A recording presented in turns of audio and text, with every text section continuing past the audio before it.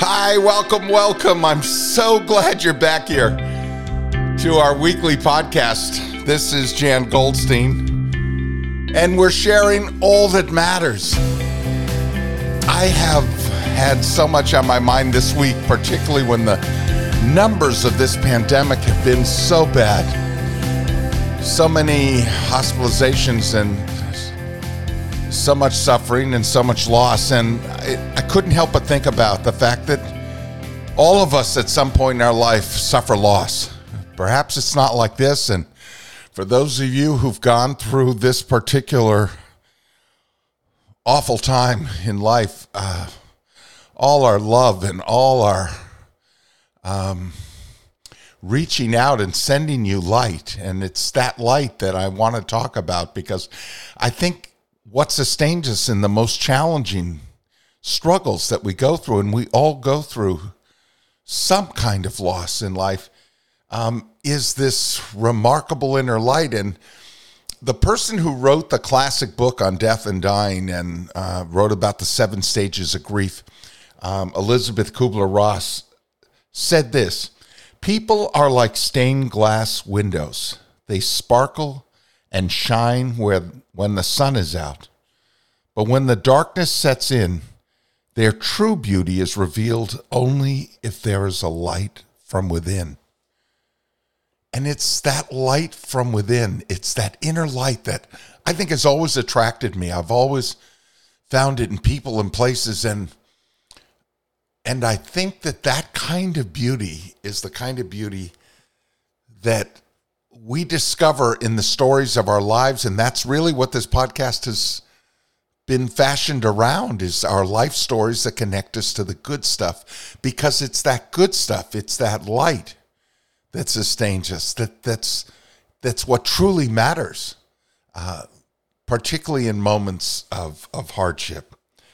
And it seems to me that beauty possesses the amazing grace of inhabiting this earth, as I say, in persons and places where we might least suspect to find them. And that's been the joy and the surprise of life for me. Finding beauty in such unexpected locales, it transcends wonder. It affirms life. In a world where physical attributes take on the status of, icons, where the outer appearance of a setting or individual is often the only measure of worth, I think we do well to reclaim an essential truth that the ultimate beauty is that of the soul. And such beauty as that grows from the inside out. Don't you find that?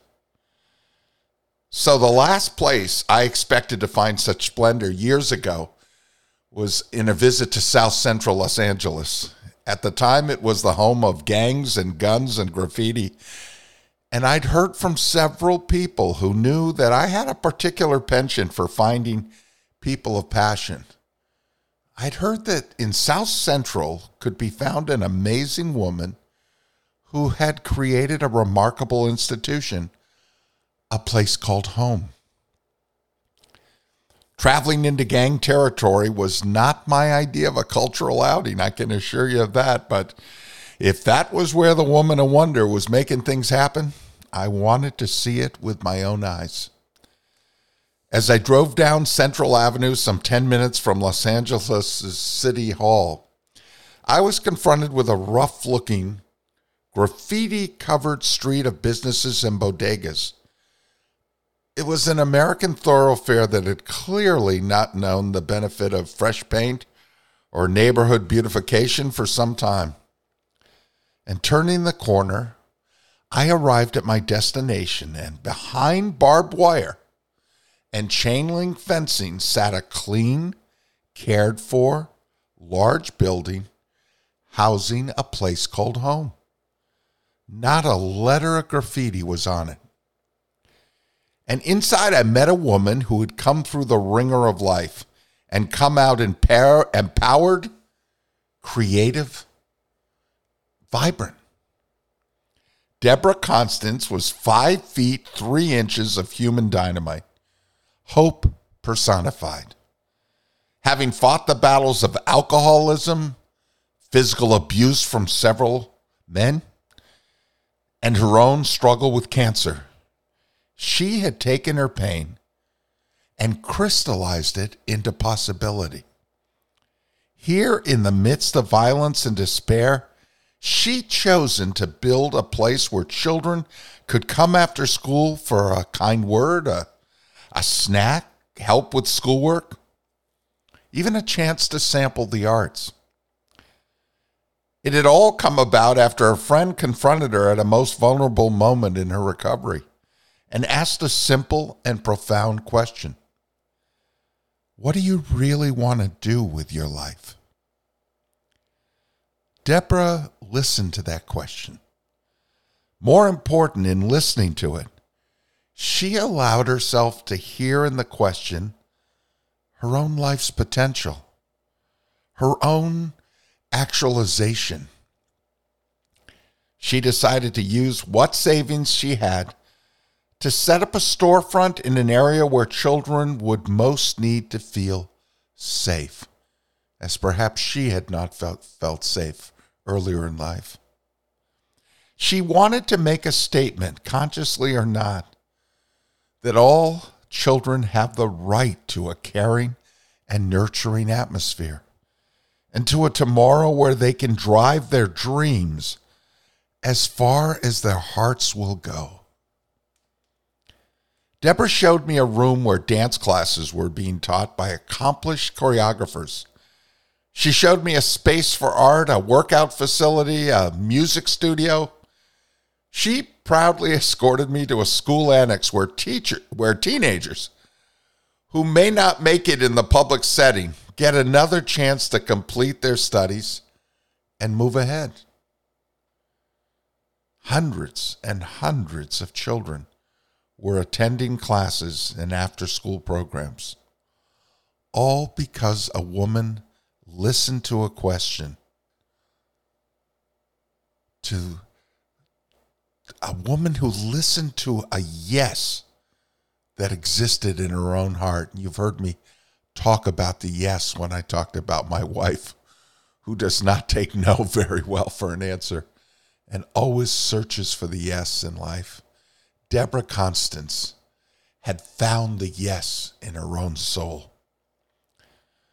I've gone back many times to visit this place, which, by the way, many years later, is flourishing more than ever. And I've taken part in the life force pulsing in South Central. Speaking to Deborah or her then associate sister Pat, who was a Roman Catholic nun who was serving the community through her work at a place called home, I realized I was listening to true beauty personified. I could hear the thrill they felt as they listened to the excitement and creative wonder emerging from children who knew that love meant an arm around the shoulder now, a word of caution when counsel is necessary, a warm snack before homework, someone who was willing to listen to their dreams. So, from all of this, I just want to share with you and urge you to take a moment today to listen to your own heart. Hear the dreams that are percolating there, waiting to burst out. Listen to the question asked of Deborah. What do you really want to do with your life? Our answers may change over time, but now, in this moment, think about the true beauty of your own life and how it can be obscured only by our own indifference. One more quote from Elizabeth Kubler-Ross. Should you shield the canyons from the windstorms, you would never see the true beauty of their carvings. We cannot shield our hearts from life's windstorms. But we do realize that those windstorms make an impression on our souls. Perhaps they even lead us to further light. Because the will to act is all that is missing to make real the power of our dreams. Meeting Deborah was an affirmation of life. It helped destroy my stereotypes of where and when beauty can be found. A miracle of the human spirit was and is taking place in South Central Los Angeles. Former gang members have come to believe there's a future there beyond bullets and boundaries. I say listening to your heart can lead to promises fulfilled. Life can be this good when we give our dreams the wings to fly. And that's what I wish for you this week. Wings, dreams, true beauty, inner light. I'm Jan Goldstein, and this is All That Matters.